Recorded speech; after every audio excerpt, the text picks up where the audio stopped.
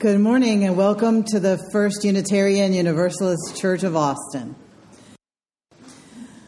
We are liberal, spirited community dedicated to the free and responsible search for truth and meaning. We're very glad you're here. We come from a long heritage of teaching that there's a spark of the divine in everyone. And so one of the ways that we greet the divine on a Sunday morning is by turning to each other and welcoming one another here this morning. Yeah, like that. Let us say together the words by which we light the chalice, which is the symbol of our faith. We light the fire of truth and ask to be clear, wise, and humble enough to admit when we don't know. We kindle the warmth of community and ask for open-heartedness and patience. We are grateful to the Spirit of life and ask to learn the secret to loving and being loved. Our call to worship this morning is by Ralph Waldo Emerson, a white American Unitarian minister, lecturer, author, and a supporter and integral part of the Transcendentalist movement in the 19th century. A person will worship something. A person will worship something. Have no doubt about that. We may think our tribute is paid in secret in the dark recesses of our hearts, but it will out. That which dominates our imaginations and our thoughts will determine our lives and character. Therefore, it behooves us to be careful what we worship. For what we are worshiping is what we are becoming. This congregation has a mission which guides us as we make decisions and move into the future together. We wrote it and we say it together every Sunday, and it's on our wall. Together, we nourish souls, transform lives, and do justice to build the beloved community. After we say our mission, we now have a moment for beloved community where we get to take a look at the culture that we're swimming in, because many of us, especially those who identify as white, have the privilege of really not noticing what the water is like that we're swimming in. So I want to tell you about this thing I heard on TV. Guy was saying, it was Trump, saying that he said, I saw the voting lines and there were a lot of people in there who didn't even look like they should be voting. It doesn't take much imagination to picture the folks he was talking about. And I think when many people among us picture, I'm just going to ask you, picture an American. The image that comes to my mind is, tall, blonde, blue-eyed. Sorry, that's how I was raised. And I'm trying to get rid of it. And so I try to picture an American every day in a different way, an American in a hijab, an American who's differently abled, an American who's differently limbed, an American who is just different from me. And we all look like people who should be voting. Am I right? Thank you. Now is the time in our service when we enter into the silence together for prayer and meditation, to speak or listen to God as we understand God, or to listen to our inner wisdom, or just to breathe in and out. It is in this space that we can cry from our heart, or be grateful, or seek clarity and feel ourselves held in the arms of compassion. Let us enter into the wise silence together, understanding that in this congregation, the noises of small children and the regular noises of life count as part of the silence.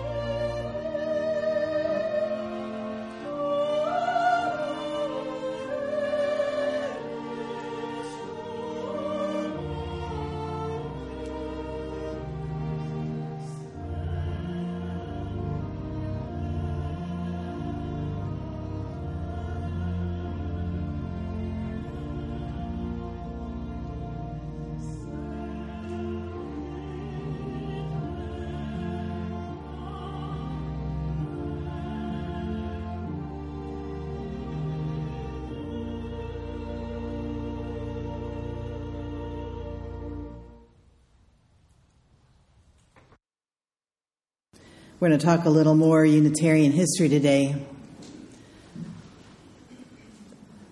Figuring out why in the DNA of our denomination is a certain reserved shyness. I heard somebody say that they'd been in a barbershop quartet with another Unitarian for 20 years, and neither one of them knew the other one was a Unitarian. That's how we are. And this is why, I think. So it's 1805, the opening scene in the coming out story of Unitarianism. The halls of Harvard University are where we are looking. Now, I love reading church history, and to me it's like reading Vanity Fair magazine. So we need a Dominic Dunn or an Emily Jane Fox to give us all the juicy details of the drama and the tension and the hatred and the self-righteousness. Anyway, so in 1803, the man who had been Hollis Chair of Divinity at Harvard died. And the Chair of Divinity was the one that trained all the ministers in the area.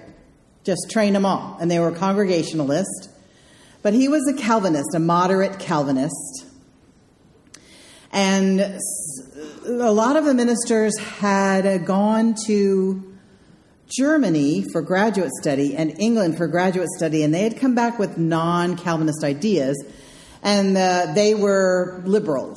They didn't believe the Calvinist thing. And I'm going to tell you what the Calvinist thing was. The mnemonic of Calvinism is tulip. And, you can look on the internet and find cute little tulip things. It's not a cute little doctrine. It was the one I was raised with. Well, let me explain it to you. T is for the total depravity of human nature. To me, this is a moderately cheerful doctrine because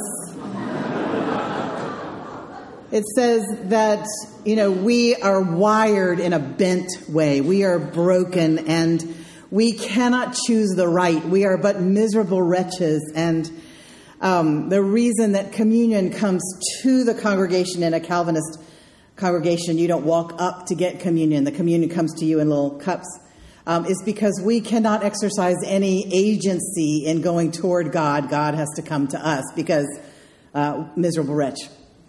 So T is the total depravity of human nature. And so it's cheerful because you can feel pretty good about yourself if you're totally depraved and bent.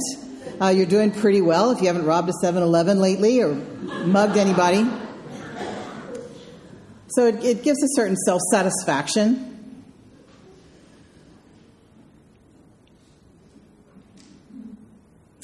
U is for the unconditional election of the saints.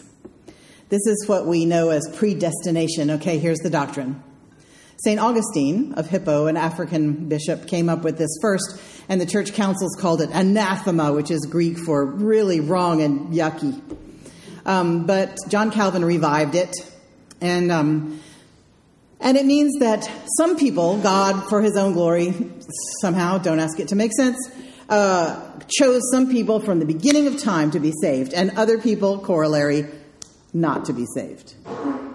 So the election of the saints is that you are predestined to be saved from the moment of your birth, yea, even before that. From the beginning of time, you're predestined to be saved. How do you know whether you're one of the elect or not? Because if you're saved, you're one of the elect. Duh. And if you're not saved, it's because God didn't really want you. Yeah. I is for the irresistible grace of God, meaning if God really wants you, God's really going to get you. He's going to get you. And if he doesn't get you, it's because he didn't want you. So the irresistible grace of God means if you are saved, it means God elected you from before the foundations of time. P is for the perseverance of the saints, meaning once you're saved, you're always saved. Don't worry about it. Even if you make a mistake, you're saved. So in New England, Calvinism was pretty much L. Thank you, Jim. L, limited atonement. That means this is all logical corollaries once you make the first big mistake. This is a way of going wrong with logic. So, of which there are many. So L means limited atonement, i.e. Jesus died on the cross, not for you, who weren't elect from the beginning of time, but for you who were. Okay? That's limited atonement. Now, the Baptists didn't believe this. The Quakers didn't believe this. But the Baptists were in Rhode Island. And the Quakers were in Pennsylvania. And the Calvinists were in New England. You can see it in the paintings of the time. Their faces look like this.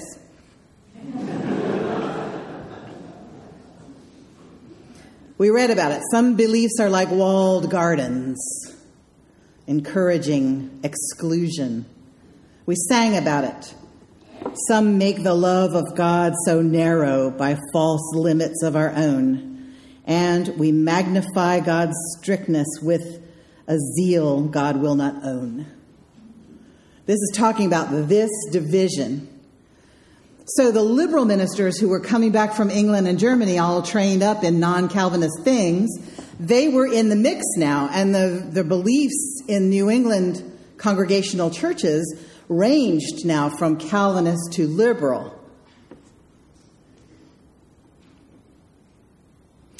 The liberals didn't really talk too much about their beliefs because they were secretly called Unitarians by people who despised their beliefs. They said they don't believe that Jesus is the Son of God. No, they believed that Jesus was a great teacher and that humanity is saved and awakened by Jesus' teachings, not by his death. But they didn't talk about it too much. They just kind of in their congregations talked around the doctrines they didn't believe in.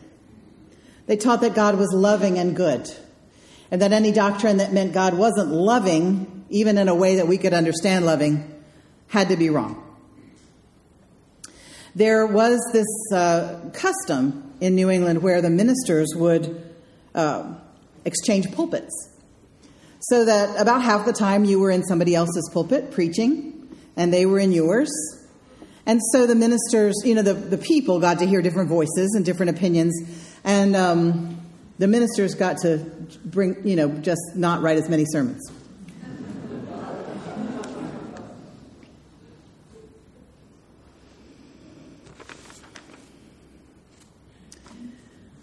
And they all kind of got along, and at ministers' gatherings, they just didn't really talk about doctrine too much. They just, they drank coffee and chatted each other up about family and the weather.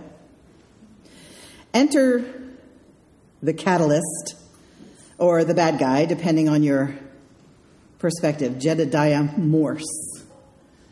Yeah, look at the face on him. Jedediah Morse moved to Massachusetts, and he was appalled at how people just mixed and mingled with folks who didn't share their beliefs. They're too nice. They're not going after the purity of doctrine. They're allowing liberals to be in their pulpits when they are Calvinists. That's terrible. And he began making lists of the ministers who were liberal and the ministers who were Calvinist. Lists. And he made ministers say which one they were. So suddenly the liberals were like, well, I'm liberal. Sorry. Let's go back to Harvard. So the Hollis Chair of Divinity, the guy who trains all the ministers, had been a moderate Calvinist. It was said of him that purity of doctrine and grace of spirit and charity married smoothly in one person. Lovely. The president of Harvard, also a moderate Calvinist, knew that the most obvious person for the job was a liberal minister in Boston named Henry Ware. Henry Ware should be the one training all the ministers. But I don't know how much you know about presidents of universities. But they are in a tough position politically. They have to make their donors happy. And And they kind of have to make their faculty happy. And it's good if they can make their students happy, but students are, let's face it, way down on the totem pole. But the president here did not want any controversy. And so he didn't want to replace a moderate Calvinist with a liberal. So he did this thing, which some people do, and just didn't bring it up. The replacement of the Hollis chair. Didn't bring it up for 2 years. Until the Boston newspaper started agitating and saying, why is he not replacing the Hollis chair? We think there's something nefarious going on. We think he's using that Hollis money for other stuff around the university. So he knew things had come to a head. Something had to be done. So he died.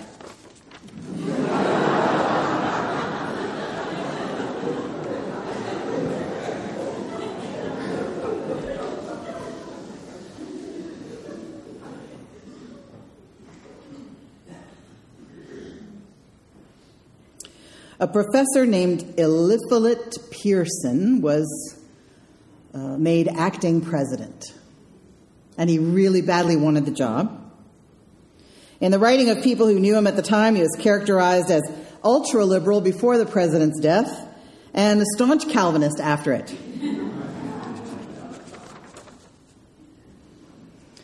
He was disliked by the students as a bully, and it was said that he tended to alienate even those who agreed with him.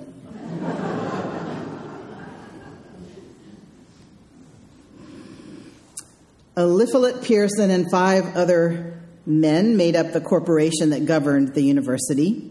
There was one other staunch Calvinist, 2 liberals, and 2 moderates. One of the moderates was Judge Oliver Wendell, who was a liberal whose daughter was married to the conservative Calvinist Abel Holmes. She was the mother of Oliver Wendell Holmes. So the selection process began with everybody putting in 2 names. The Calvinists put in 2 Calvinist names, the liberals put in 2 liberal names, and the moderates put in 1 Calvinist and 1 liberal name. And within a few weeks, the choices were narrowed down to 2. Jesse Appleton or Henry Ware. This is Jesse Appleton. He was a moderate Calvinist. The meetings were sour, the meetings of the corporation, because there was a personality clash between Eliphalet Pearson and Dr. John Eliot, who was a liberal minister. It was said that Pearson's personal attacks on Eliot were schoolboyish and mean. Finally, Judge Wendell proposed a compromise. They would make one of the guys the president and the other of the guys the professor. Well, they didn't think Henry Ware could be president. He just wasn't a good fundraiser. Then, okay, Appleton will be president. But no, John Eliot didn't like Appleton because he had an unpleasant voice. And it wasn't good that he was going to be leading worship for Harvard with a voice like this. I don't know what his voice sounded like, but it was probably like one of Homer Simpson's sisters.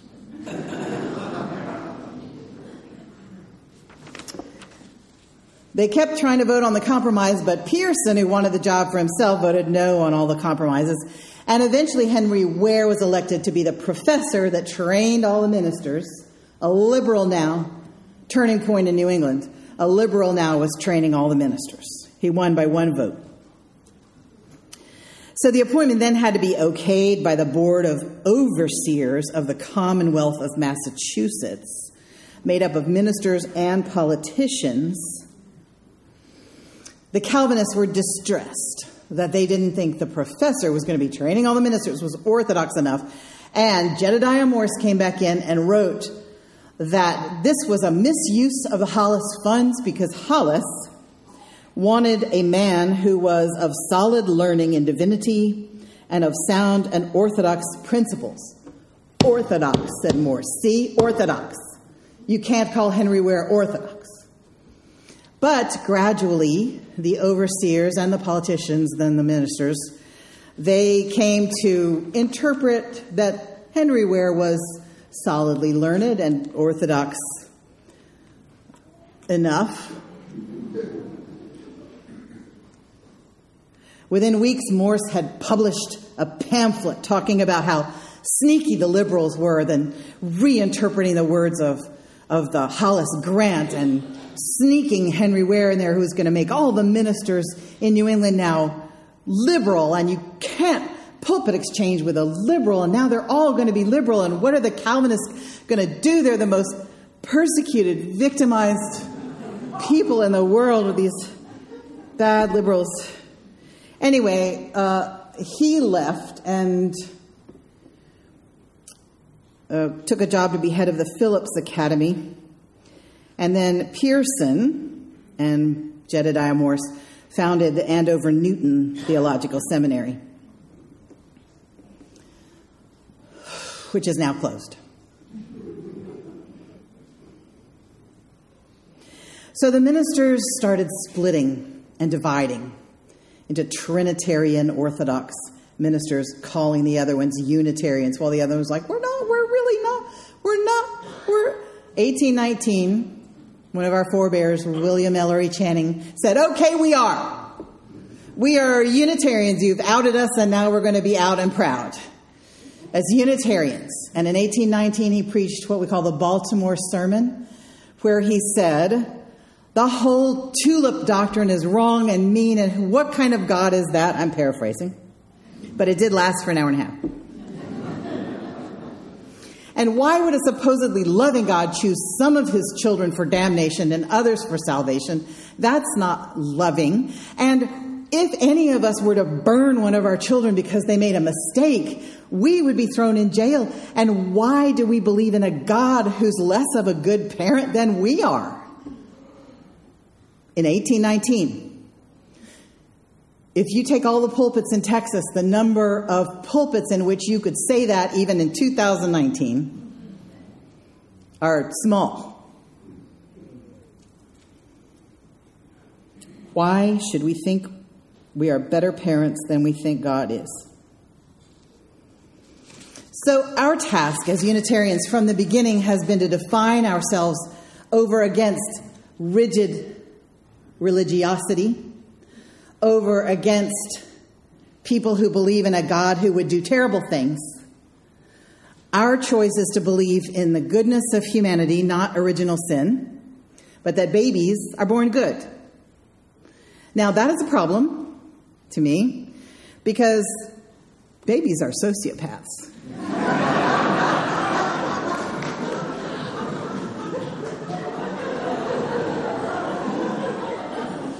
They're like honey badgers, so they don't care. They want to eat now. It's 3 o'clock in the morning, too bad. But anyway, babies are born good, and people are basically good, and God is good and loving.